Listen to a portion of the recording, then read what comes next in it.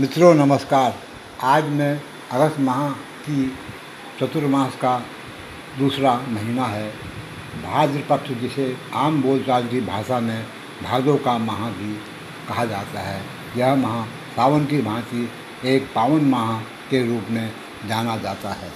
इस माह में विशेषतः पवित्र नदियों में स्नान, पूजा पाठ, तप, ध्यान और अपने आराध्य देव की पूजा अर्चना से व्यतीत करते हैं। अगस्त को ही मुस्लिम समाज वालों ने 1 तारीख को बकरी ईद भी मनाई, तो वहीं 3 तारीख को भाई बहनों का स्नेहमय त्यौहार रक्षाबंधन मनाया गया है।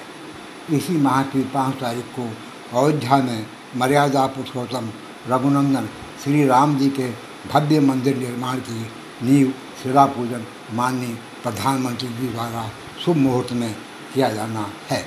तो वहीं 12 तारीख को युग के अवतारी भगवान श्री कृष्ण लीला का त्यौहार जन्माष्टमी भी मनाई जानी है। 10 दिवसीय श्री गणेश भगवान का 10 दिनी उत्सव भी भाद्र पक्ष माह की शुक्ल पक्ष की चतुर्थी तिथि से होता है। यह पर्व 10 दिनों तक बड़े ही धूमधाम से मनाया जाता है।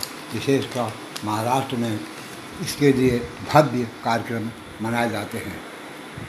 इसी पक्ष में देवदशी के दिन भगवान विष्णु हरि के 52 अवतार की जयंती भी होती है।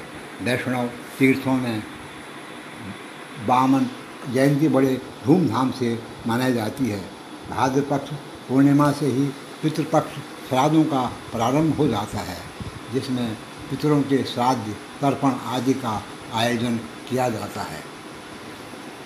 ऐसी मान्यता है कि इस माह अर्थात अगस्त में पूर्व का भाग भगवान शिव शंकर को, पश्चिम भाग भगवान श्री विष्णु को समर्पित किया जाता है। इस प्रकार पूरा अगस्त माह देवताओं को समर्पित माना गया है। जय श्री राम, जय श्री राम।